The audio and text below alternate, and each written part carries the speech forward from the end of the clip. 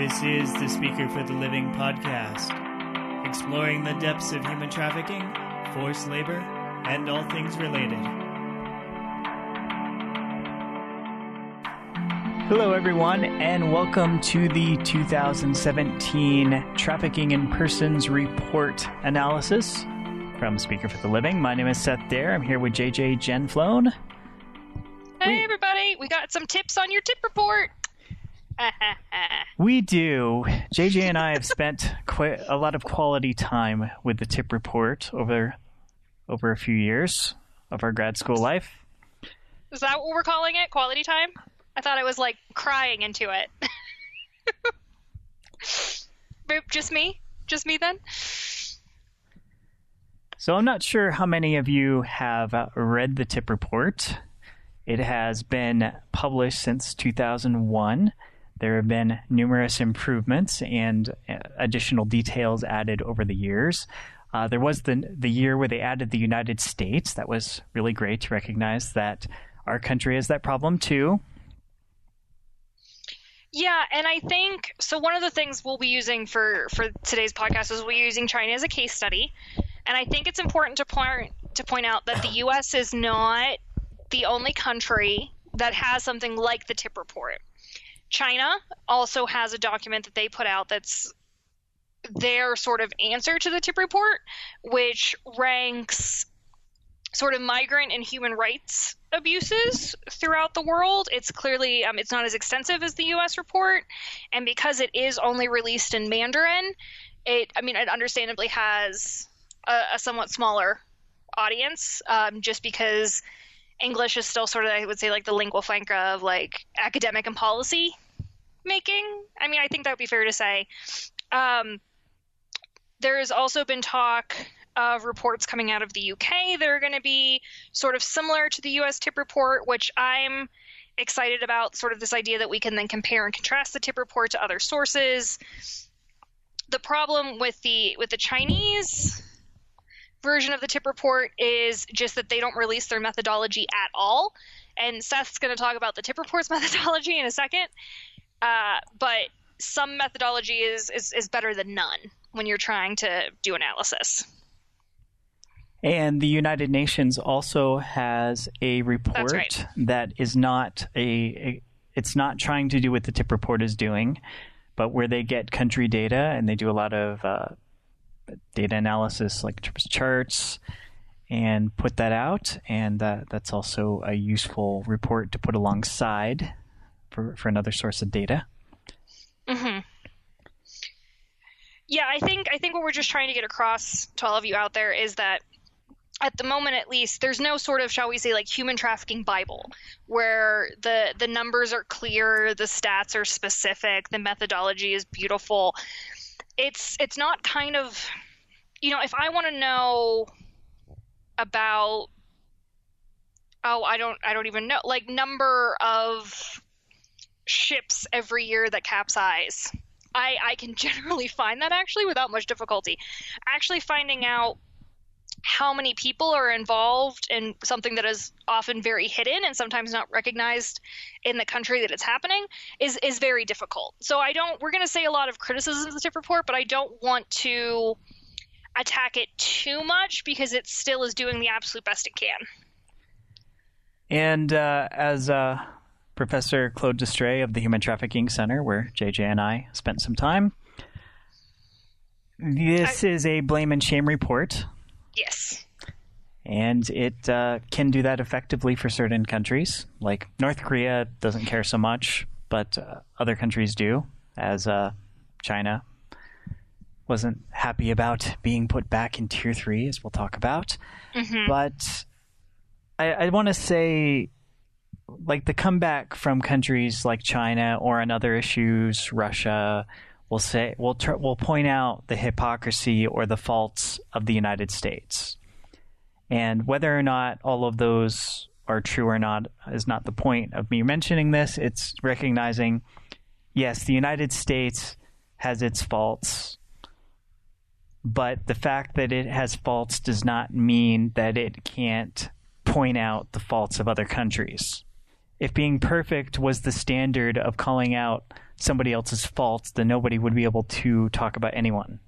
Yes, very true.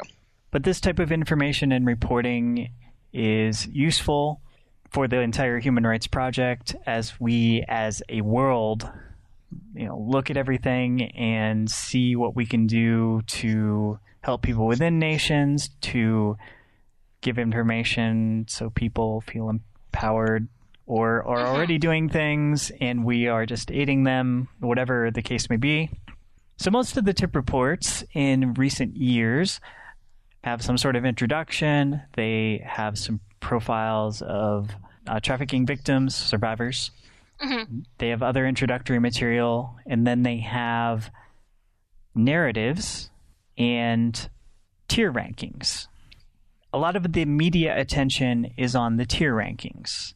However, the narratives have a lot of useful information that is compiled. A lot of it is comes through embassies in other countries and also from other governments. But while the tier rankings can be really subjective, the narratives are well worth reading and can be really helpful info when analyzing a country. Well, there's some faults too, like sometimes there's copying and pasting between years. There's also unique information, and as somebody who's done analysis on like coffee, I've been able to look at countries and say, okay, was there an issue with coffee with Mexico or Guatemala? And I'm going, oh, look, there's an issue noted in the tip report. Let me Google it and find out more information about it. Oh, there it is. So I want to make sure to separate out the narratives from the tier rankings and how you look at the tip report. Mm-hmm. So I also, just really quickly though, before we move on to that, I do want to make it clear too, is that part of the problem, as Seth mentioned with the copy and pasting, is that the tip report, all of the reports, because it's a government document, have to follow the same format and be like in the same tone of voice. So they all have to be in third person. They all have to follow a particular like order sentence wise, which is why when you're reading it, it gets a little IKEA catalog-ish because it's the same stuff repeated again and again. And that's because it's formulaic on purpose. The idea is that by making it a formula, it's a little bit more rigorous. You're getting sort of direct references to things that are occurring in country. But also part of the problem is that of translation. So these reports are submitted to the State Department in English. So you have people in country either collecting this information in English, which is not the native language of many of these places, or you have people collecting this information, then translating it, then sending it on to the State Department. So there is sort of this layer of transformation or editing that is happening. So the methodology. Now, a methodology perhaps could use an explanation. Do you have a good, simple explanation, JJ? We were really excited when they expanded, and by we, I mean people at the Human Trafficking Center, but also just people I know who are in the field. We were really excited when they extended their methodology section dramatically, and I want to say it was 2015, and by extending it dramatically, I mean to say they went from a paragraph to a whole page. Oh! We were all very excited. And they do have some explanation of tiers as well, but to read one sentence of this, or actually a couple sentences. So, the Department of State prepared this report using information from U.S. embassies, government officials, non-governmental and international organizations, public reports, news articles, academic studies, research trips to every region of the world, and information submitted to tipreport@state.gov. U.S. diplomatic posts and domestic agencies reported on the trafficking situation and governmental action to fight trafficking based on thorough research that included meetings with a wide variety of government officials, local and international NGO representatives, officials of international organizations, journalists, academics, and survivors. So, JJ, how does that fall short of being a real methodology? Well, so that's a whole list of people who can submit things or be talked to. It's not an actual list of the questions that are asked, the vetting processes that were done, nor is it, if I were doing like an ethnography, there would be detailed like victim impact statements, I would have some sort of verification. I would have, in some cases, court records or things on the public record. I would have actual numbers, data, statistics. We don't have those. What we have instead are basically statements or narratives that have been given to these people that are listed as privileged reporters. And these people have turned around and reported. Now, I'm not trying to say that then like politicians working in country, and certainly not NGOs and nonprofits working in country that are on the front lines of dealing with human trafficking, aren't aware of what's going on and aren't reporting accurately what they're seeing. The problem is scope. So if I am an NGO worker who works for a charity that only deals with female victims of sex trafficking, that's all I'm going to report on, right? I may not report on male victims of sex trafficking just because that's not in my scope of interest. And if there is no charity serving that population, or if there is no politician serving that population, then they're not going to get reported. And so because this isn't reported back, and because we don't have access to these narratives, we don't really know on the ground what the real hardship is. We don't know how many numbers of victims there actually are that have been reported. And we don't have a way, this is my big thing, is that we don't have a way of verifying that everyone has like the same definition of human trafficking, that everyone is working under the same definition of what it means to be a victim. We don't have that. I don't know if I explained that properly. It's enough. It's to get across the idea there's things we don't know, and that's especially important when we get into tier placement. Like what information goes into determining what tier you are in. And also bear in mind that the tip report office and like the formation of the tip report itself is chronically underfunded. Like they never have enough money in their budget. They are a teeny tiny little office in DC, and this is very low on the profile of or the radar of embassies in country. If you're running an embassy in Haiti, you have bigger concerns, so the story goes, than the tip report. And so as such, we have anecdotal stories that have been told to us of, interns in country, undergraduates in college being assigned, writing the narrative for a particular country. And so when you come to things like tier rankings, which is actually what many people reduce the tip report to, like what ranking a country gets is the most important, partly because of this blame and shame situation that Seth is mentioning, and that there are ramifications for not having a tier ranking of a certain height, is that these things are sometimes being set by people who don't work in the field or haven't completed their education at all. So there's multiple issues with tiers, but first I'll note that there's a year reporting period, which in this case is April 1st, 2016 to March 31st, 2017. There are 4 tiers, and it is highly based on effort that a country is making and progress compared to the previous year. So when you're evaluating tiers, that's important, and when we go through some of the more minor examples later, that'll also become really clear. One of the things that can be confusing is, aside from the fact that there is a tier 2 watch list, is like how long are you on it and when do you drop off? So the 2008 amendment to the TVPA law said that any country that was on for 2 consecutive years that would otherwise be ranked tier 2 watch list for the next year will instead get an automatic downgrade to tier 3 in the 3rd year. So after 2 years on tier 2 watch list, if it would be in the same place, it would automatically be downgraded. But the Secretary of State is authorized to waive the automatic downgrade, which kind of goes against the fact that it's an automatic downgrade, making it not an automatic downgrade. It is, yeah. It's what I like to call like when your parents are like, you're going to get in real big trouble. We'll count to 10. So the Secretary of State can make the automatic downgrade not automatic for 2 years, but then after that, it's mandatory that it goes up to 1 or 2 or down to tier 3. Except, if I may drop in, it's that the Secretary of State can come in and say that there are special considerations. So, for example, as I mentioned earlier, Haiti. You see countries, particularly after if something happens, there's been a civil war, there's been massive unrest in the region, there has been a major natural disaster, they'll get an extension that's like a special, I guess, a dispensation almost, you would say, from the Secretary of State, recognizing that they're in a unique situation. So it counts, and it's the rule right up until the point it's not the rule. Now, Tier 3.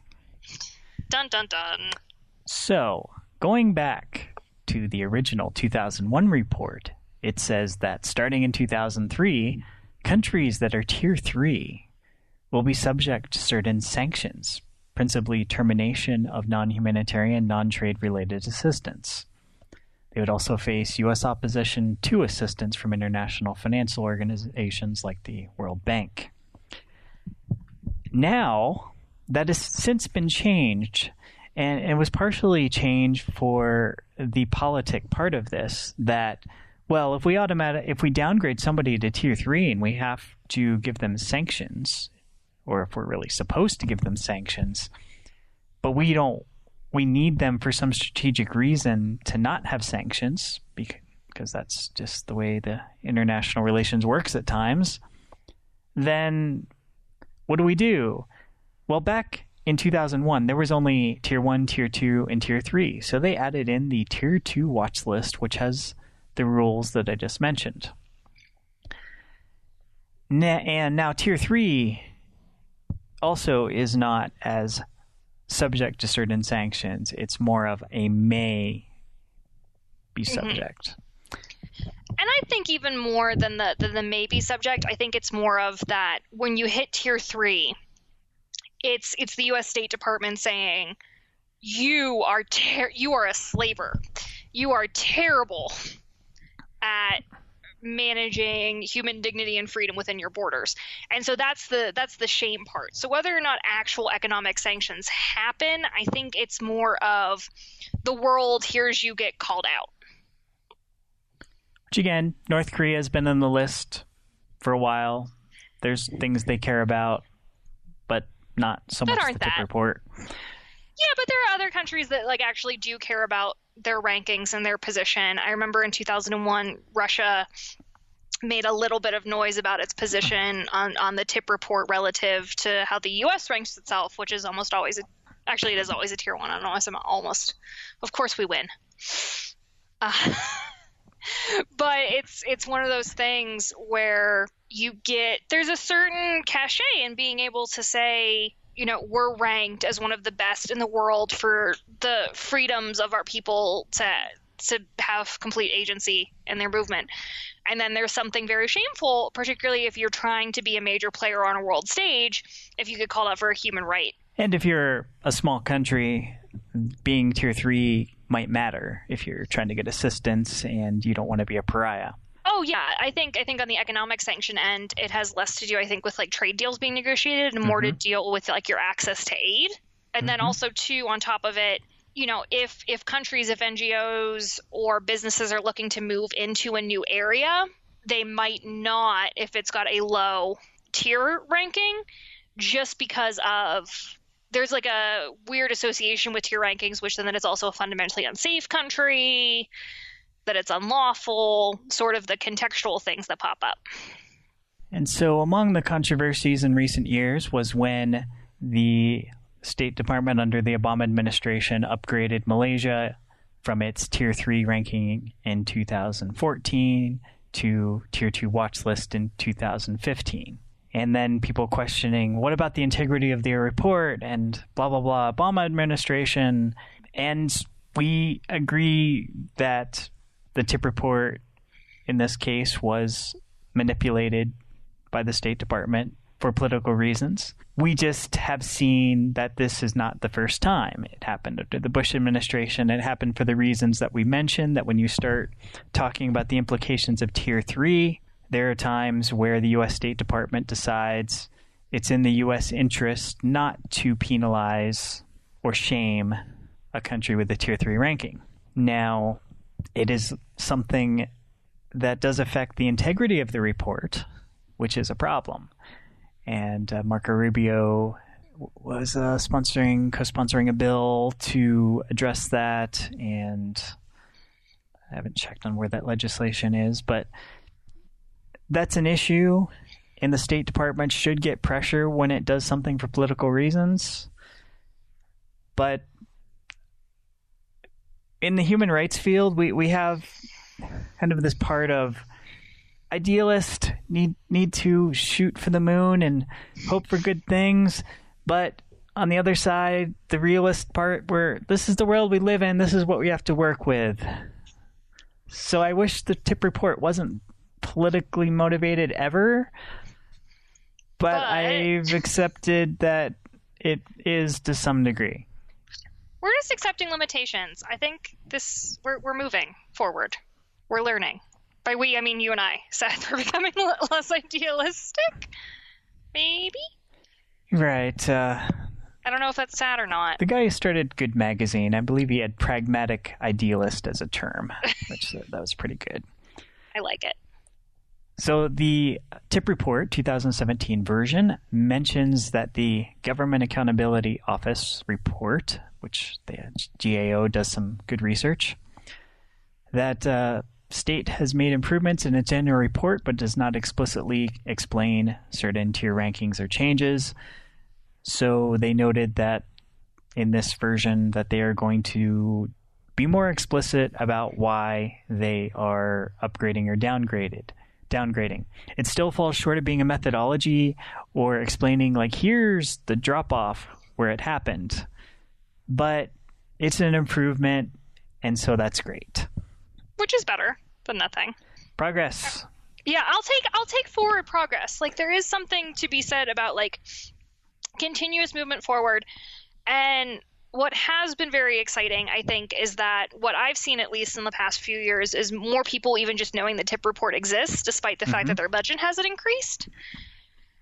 And I think just in general, people having awareness of what human trafficking is and seeking out actual data attached to it. Like, increasingly, when we get requests to do work, you know, or to report on things. I mean, I get a lot of calls because I do stuff for, like, politician related. You know, is this a good policy to move forward? Is that they actually do want data, and they want real data. So that, I think, is definitely a good improvement. And hey, I will say that Ivanka Trump said that one of the things that she values most is ending human trafficking, and that was going to be a part of her platform. I am thankful for that. I'll take it. So before getting into China, I'll mention a few of the topics that there's a page or two on. One of them, paying to work, the high cost of recruitment fees. Recruitment fees for laborers, and often through labor brokers, is a big problem and a big factor in the supply chain and in various forms of trafficking. So it's a good thing for the TIP report to mention. Another topic is human trafficking, a public health perspective, which takes a broader view of trafficking, not just as an individual problem, but more as a systematic problem. And assisting male survivors of human trafficking. Now, this is talking about sex and labor. I mean, nearly half of overall victims are men and boys. And a lot of the focus on treatment and recovery is on women and girls.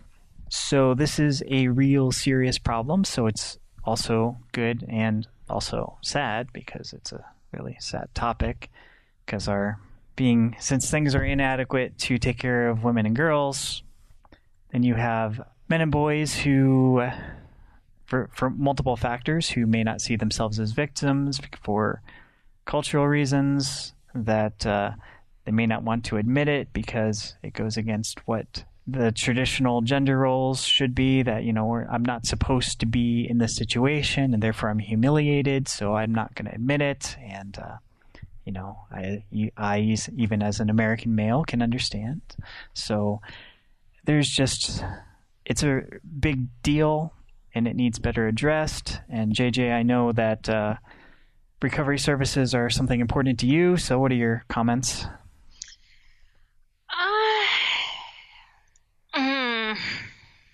It's an episode in itself, of course. I know. I was gonna like. I'm trying to. Here, do you want to pause for a minute? I'm trying to think of something that's like short-winded.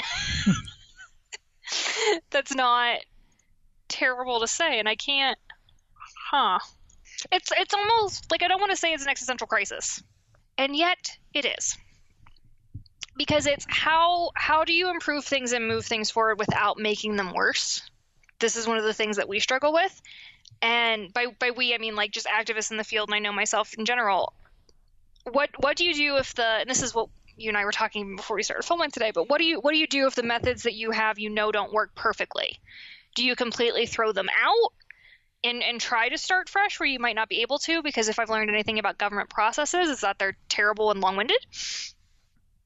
Or do you, if you can't burn it down from the inside, do you just slowly try to mold it? It's complicated. So we will provide the links to the tip reports so you can read these sections. They're not really long. And then the last one I'm going to mention is the online sexual exploitation of children, an alarming trend. And JJ and I briefly did discuss this. And it is a bit sensational.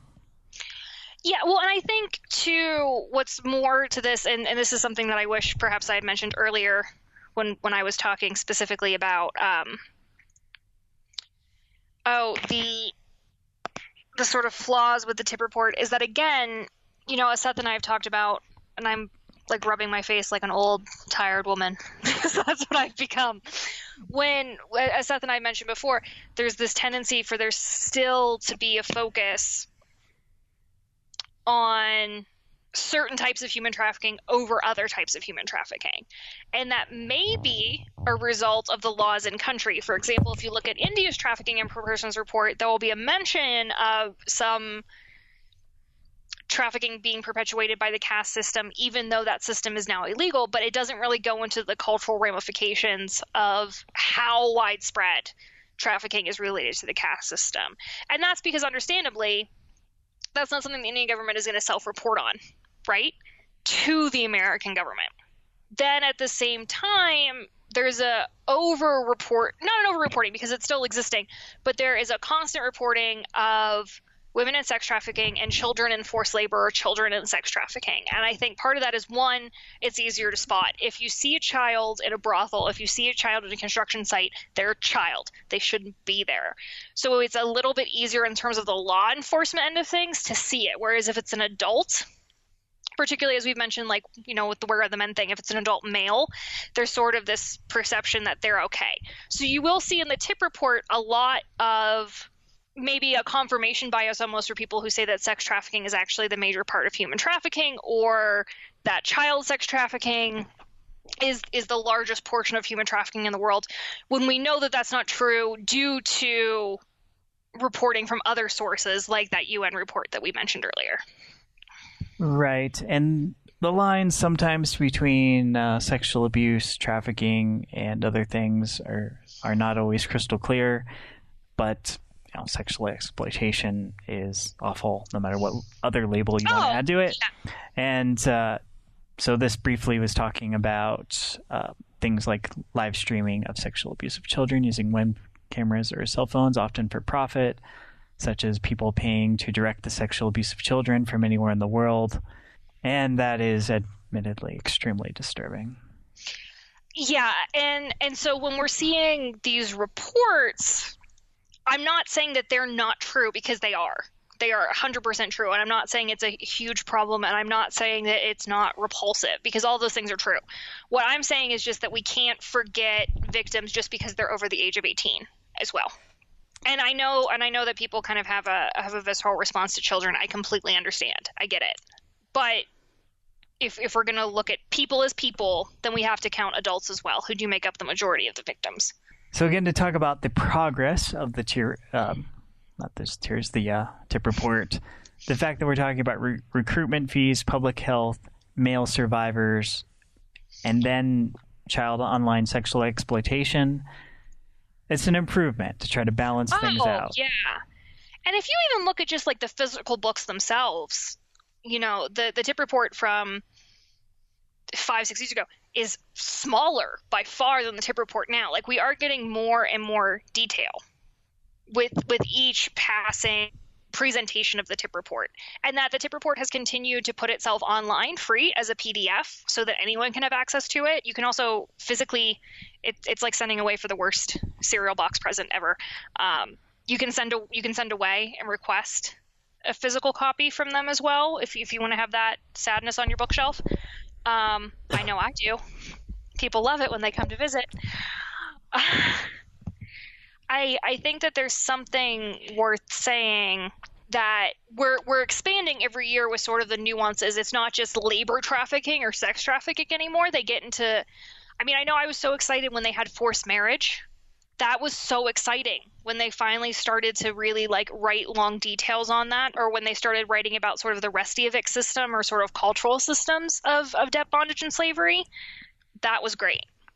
So they are improving. I don't want it to seem like I'm hating on them for no reason. It's just I want it to move farther. But can they move farther with the budget that they have right now? I don't know. All right. China. 2010, 2011, and 2012, their tier ranking was Tier 2 watch list. 2013, they were Tier 3. 2014, 15, and 16, they were Tier 2 watch list. And in 2017, they're once again Tier 3. So JJ, tell us something about China. And this will be, and we do have a long narrative here. There's so many things. All right. Maybe you want to remind people you've been to China. I've been there for a while. Once, twice, 4 years. Who knows? All right. So here's the thing. And before I get angry messages on WeChat, I love China. We've talked about this. I love the country. But same as I love the U.S., still got problems. And I'm going to talk about them.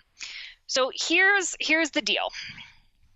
As Seth has mentioned, China's kind of flip-flopped in its position of the Trafficking in Persons report.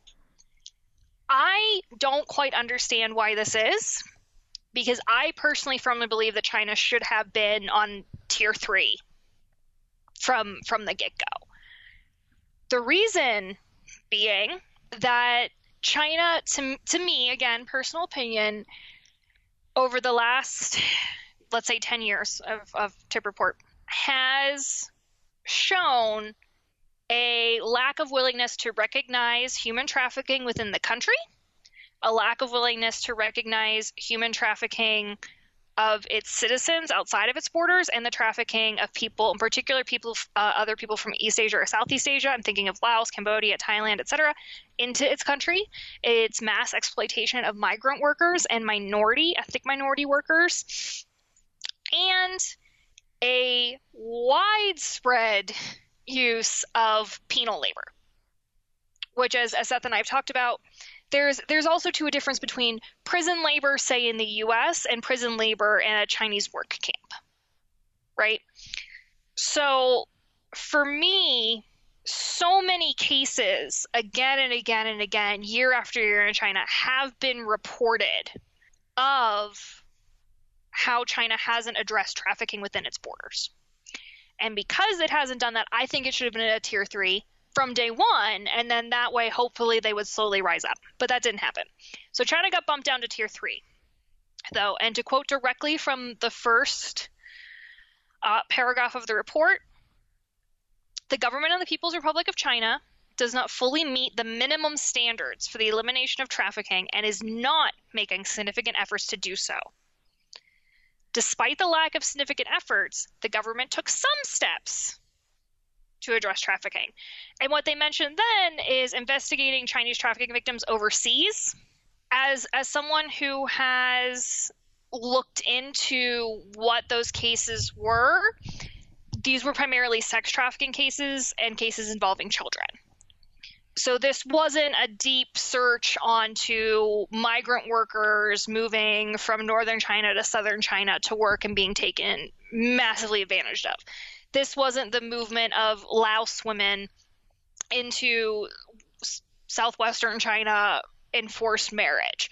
This wasn't the movement of men into Hong Kong for sex work. This was tied to children. The government also reported operating shelters specifically for trafficking victims. However, and I'm skipping ahead a little bit here, some unverified media and NGO reports indicated government complicity in forced labor continued, including in some drug rehabilitation facilities where individuals continued to be detained without judicial process. This is something that I have seen correlated or referenced by a number of Chinese scholars and reporters who do work on China, in particular that people taken into juvenile detention centers, government-run rehabs, which are essentially like prison and rehab simultaneously, and then just straight forced labor camps via prisons, being taken advantage of by local government. I'm not saying national government, but so think of China as the US, so like state government as opposed to federal. And massively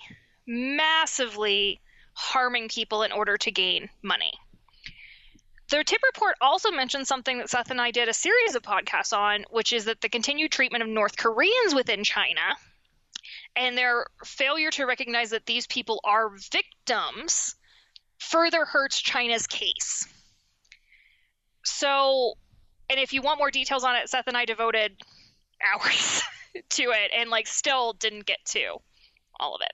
And then finally, Chinese law, which is another thing they touch on. So Chinese officials are following the law when they don't recognize North Koreans as refugees or as victims of trafficking. They're following Chinese law and international law. They're also signatories to, so it's a little confusing, but they're following Chinese law. They're also following Chinese law when you're dealing with some forms of prostitution involving children younger than the age of 18, because the law doesn't fully criminalize all forms of trafficking that includes prostitution involving children. It has very strict definitions. It's not kind of like the US where it's just straight any sexual contact involving a minor. It's very narrowly worded. So when you're dealing with things that might be classified as trafficking in the US, they're not classified as trafficking in China. What the tip report here is saying is that it doesn't matter. China should be classifying things according to international law by now, and that they're not represents the CCP, the Central Communist Party of China, making like a clear defined choice not to do so.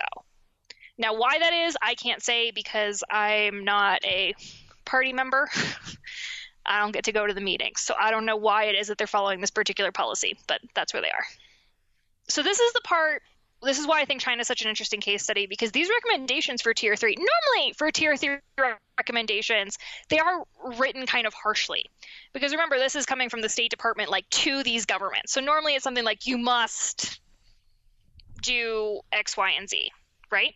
The Chinese recommendations are incredibly detailed, dealing with the P's of prosecution, protection, and prevention. It is very detailed, which is something that I haven't seen like to this degree before. So I don't know who wrote this report or if it was a series of people who were very interested in serving these Chinese victims, but this is harsh, justified. And I endorse every single word of it, but it's damning. What makes my little heart flutter, because this is kind of my area of study that I'm most interested in, is the trafficking profile, which this is something, Seth, that we've seen kind of expand, I think, greatly from the initial tip report. It used to be that you would get like China is a source and transit country for men and children. Like you would get kind of like 5 or 6 sentences. It didn't have a lot of detail, and it certainly didn't have like references to where this information was coming from directly in the text. Now we're actually getting like 5 or 6 paragraphs, and that may not seem like a lot to those of you who haven't worked with the tip report a lot, but this is like, it's like going from a poem to Moby Dick in terms of length. Like I will take it. But what makes me really happy and kind of sets my academic heart aflutter is the second sentence of the trafficking profile. So in the first sentence, they talk about how China is a source, destination, and transit country for men, women, and children for forced labor and sex trafficking. So what they're saying is that all types of people who are liable to be trafficked are. All forms of trafficking are liable to happen. And all types of trafficking, like, are they coming into the country? Is it happening internally, or are people leaving? All that's happening. Second sentence is, I quote, China's internal migrant population, estimated to exceed 180 million people, is vulnerable to trafficking, with Chinese men, women, and children subjected to forced labor in brick kilns, coal mines, and factories, some of which operate illegally and take advantage of lax government enforcement. While the law prohibits employers from withholding property from an employee as a security deposit, previous reports indicated such practices continued, thus making certain workers vulnerable to forced labor. As someone who had friends who were migrants who worked in factories, this is 100% true. Anecdotally, I will throw my hat in and say this is 100% true. The fact that this tip report is calling out a form of trafficking that has almost become normalized in China. Everybody talks about how migrants are taken advantage of. Migrants are the new peasants. I am just so happy to see it in writing in a government document that these people are being recognized. In the second paragraph under the trafficking profile, they talk about re-education through labor, the RTL. So this is when I say, like, kind of the traditional, like, Soviet-style gulag, that's what that is. That's a prison camp. Now, the Chinese government passed policies in late 2014, early 2015 that they were going to close all these down. And by late 2015, they had closed most of them down. The problem is that they just changed them from being prisons directly to things like drug rehab facilities or juvenile detention centers, or one in particular that I remember reading about that I'll link to down below so y'all can read more about it, was a internet addiction detention center. So if you got picked up as a juvenile delinquent for spending too much time online, because that's a thing in China, kids will go to internet cafes and stay for, I mean, a few have stayed until they died, for 24 hours, 30 hours playing sort of World of Warcraft style games. You can get sent to one of these internet detention centers where it turns out the guards were making the kids mine for gold that they could then sell to foreign video game players. Right. Which is just insane to me when you think of, like, the scheme that requires, right? The sort of collaboration between guards, prison authorities, local government. So I would contend that the RTL, the re-education through labor, it's not what it was intended to be under the original communist government. It's not a re-education camp. It's not a prison. They're money-making schemes. There's also just sort of terrible stories about things happening to women arrested for prostitution and ethnic minorities who are brought to these re-education centers, particularly if you are a religious minority not recognized in China, or if you suffer from any sort of disability, any sort of illness. I mean, I've heard terrible things too about people who are HIV positive being sort of cordoned off in particular camps. So that is rough. But I'm just so happy that it ends with a discussion of forced marriage, both of foreign women brought into China and Chinese women within country. You know, these are all the things that people who do human trafficking and work with China have been mentioning for years. But to see them, like you said, Seth, earlier, like, just to see them in writing and to be able to pull out from people and be like, no, the State Department said this is helpful. It's very helpful. Hell, and that's China. And they're tier 3, and they will just have to live with that. And they should have been. They should have been for a while. And again, before I get angry messages, this isn't a blame and shame thing. It's not that if you want my personal opinion, I don't, there are very few countries that I would say deserve to be a 1. I want us to be harsher. I don't know if the U.S., because of our ability to do more that we don't do, I think puts us at a 2, personally. But then maybe it's no longer effective if it's that no one gets to be a 1. Nobody wants to participate. I don't know, Seth. What are your thoughts? What would you rank the U.S.? Do we get a 1 by, like, process of elimination because comparatively we're doing okay? And it'd be weird to only have sort of like the Nordic states in particular areas have 1. I don't know. I'll say that I'm not convinced we're a 1.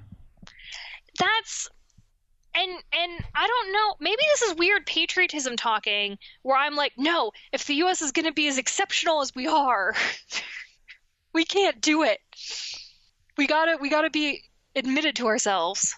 I suppose it's weird too how we can have a popular narrative of we have major border issues and rank ourselves tier 1. Like, well, if we have major issues, then are we tier 1? But border, complicated subject. I've had other podcasts on that. Won't get into it here. And so I guess that's my problem. And then maybe so like the China's listing, they break countries down by tier by a similar tier system, but they also look at population size, GDP, things of that nature. So kind of what do we expect this country to be able to do versus what they're actually doing, which maybe that actually is a slight. I mean, they're using it for a blame and shame thing too. It's clearly a thing to attack Western countries and say, well, you think you're so great, but maybe that would be something that I think would maybe situate the tip report in a little bit of a clearer way. So moving on, that's the primary focus of the podcast, and now we're going to highlight a few other countries briefly. I would like to throw out, though, that I also think there should be a tier 4 that's like just for North Korea and Mauritania. Mauritania, where there still is legal slavery, or I mean, they say it's not legal, but legally you can still deed people in your will, so it's legal. I just think that there needs to be, I think, a level below that for like countries that are not participating in this process and clearly don't care about human rights at all. Because I think part of the problem is people look at the fact that North Korea and China are both tier 3 and say, well, that China's not that bad. So they institute sort of like a continuum on the tiers when I think it should be a little bit more clear. So I would like a tier 4 for just, this is a straight up hellscape. Let's acknowledge it. So I picked out a selection of countries based on notable tier changes along with country and thought about how much I know about the countries, and I'll move briefly through them.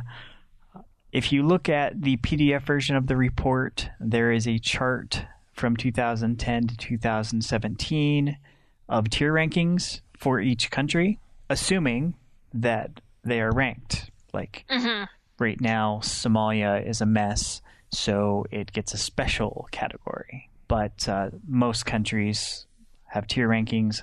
And if you look at older tip reports, there are rankings that go all the way back to 2001 if they were listed in 2001. So just so you know where you can see those.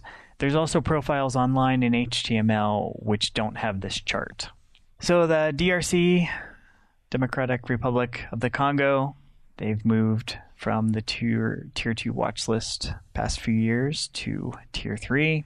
Considering all the instability there, there's a lot that's subjective, but it communicates that they don't meet the standards and they're really not making much of an effort. But then if you don't really have much of a country, it's hard to do that. The nearby Republic of the Congo has been on the tier 2 watch list for the past 2 years, and then this year dropped down to tier 3. And the beginnings of these narratives begin something like, does not fully meet the minimum standards for the elimination of trafficking and is not making significant efforts to do so. Therefore, downgraded to tier 3. So one country that's had issues is Cote d'Ivoire. Actually did not know how to pronounce that till recently. I'm actually really glad you said it because I've been calling it Côte d'Ivoire. So, good to know. And I'm sure if you're French, you are thinking about how much I mangled your language. Oh, yeah. But I was in France once, so there's that. Otherwise known as the Ivory Coast, Cote d'Ivoire has had issues, most notably with forced labor in chocolate, and also forced labor in coffee, but chocolate was the big one. And the fact that there was information on forced labor and adults, and that this was something that the Department of Labor reported on, that makes them a notable country in terms of progress. And they've been, according to the TIP report, Tier 2, 2012 through 2015, moved down to the Tier 2 watch list in 2016, and then moved up into Tier 2 in 2017. And this is the most common type of phrasing we've seen is, like, the government of Côte d'Ivoire does not fully meet the minimum standards for the elimination of trafficking. However, it is making significant efforts to do so. Since we've spent a lot of time looking at these reports, it's like, oh, yes, of course. But that's part of what the State Department is looking for, is making efforts. And the fact that in this case, the government demonstrated increasing efforts compared to the previous reporting period, therefore they were upgraded to Tier 2. That's still vague, and it does give a few details. But not enough. Like, it prohibited human trafficking in its new constitution. It passed a comprehensive anti-trafficking law, which is something noted in every narrative, whether there is a comprehensive anti-trafficking law. It does define that. And it also adopted a 2016 to 2020 anti-trafficking action plan. Now that they've adopted it, they will need to implement it. That doesn't always happen with countries. Guatemala has been at Tier 2 for 6 years and dropped down to Tier 2 watch list as of 2017. I personally would dispute whether they're Tier 2, knowing what I know about Guatemala. Were you going to say something? Well, yeah, I was going to say that's the other thing, too, is that if you have any sort of country knowledge at all, a lot of times when you read these, you're like, well, no. I remember in particular we were doing one on Dubai, and there was mention that there were women's shelters available, and someone who was working with us had spent significant time living and working in the Middle East and was like, well, if they exist, I've never heard of them.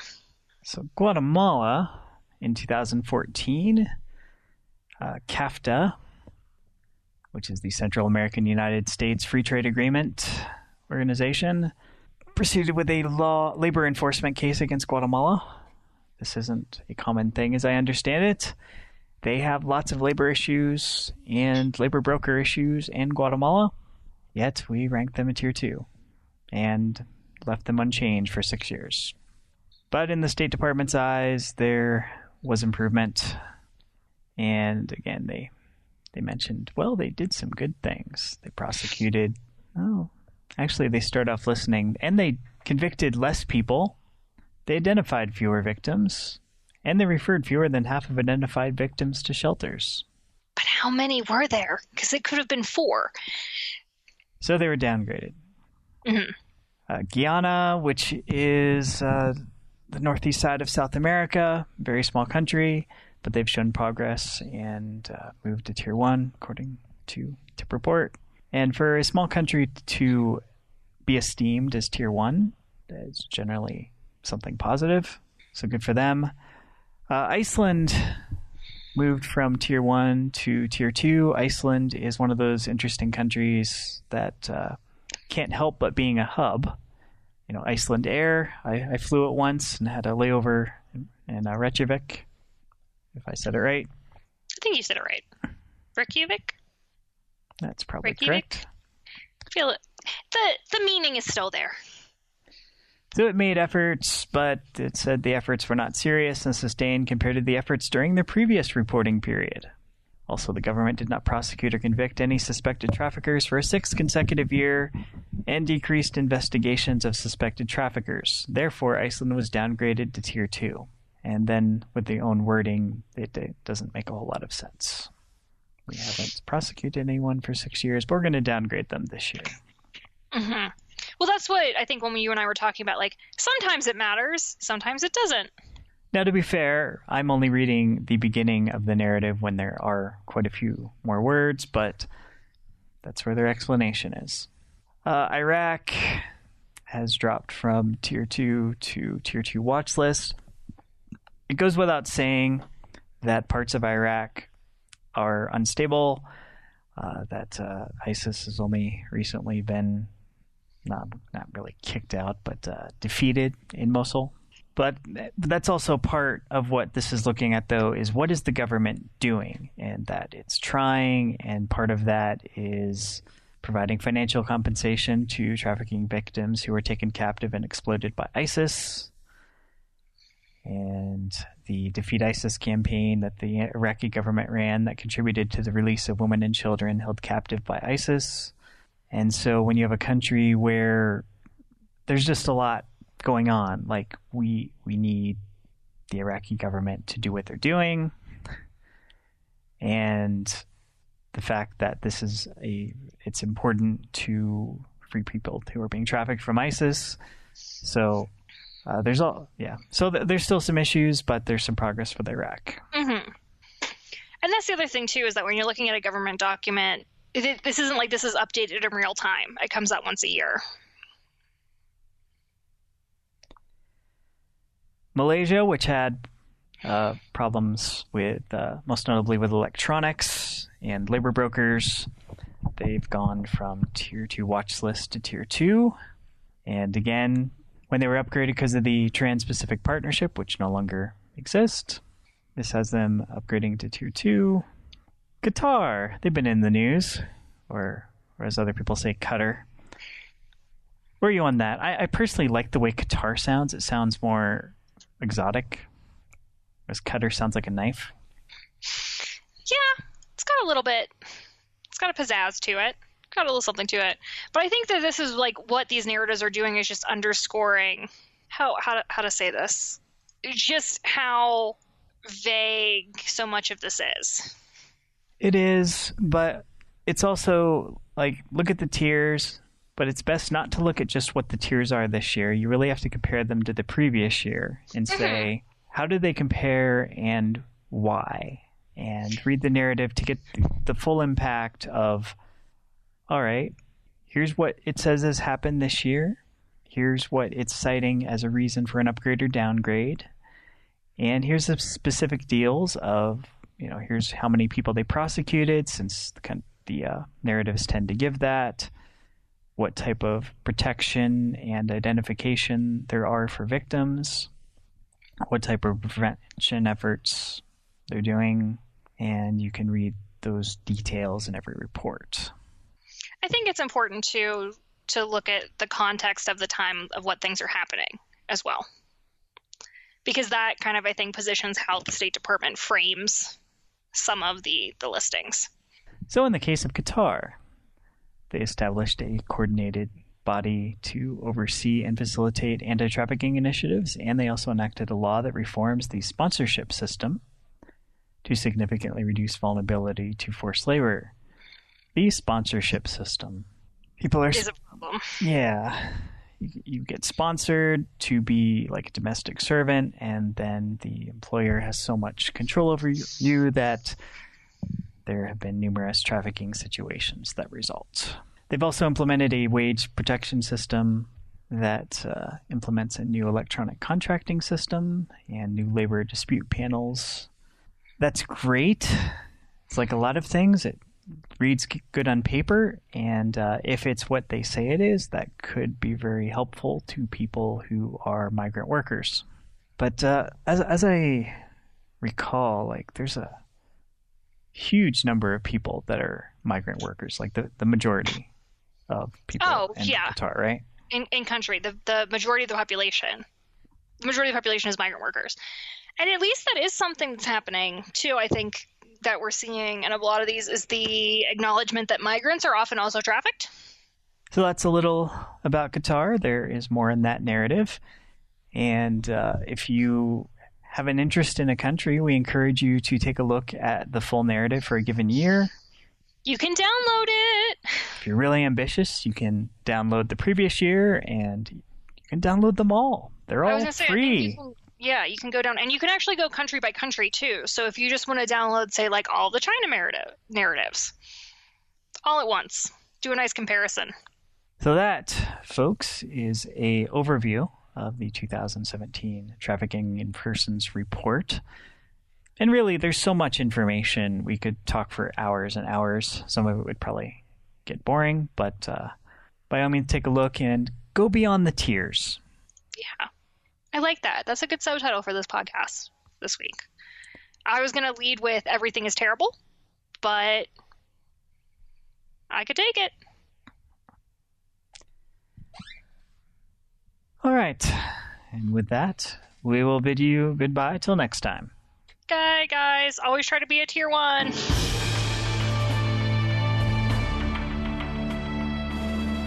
This has been Speaker for the Living. For extended notes and sources, visit our website at speakerfortheliving.com.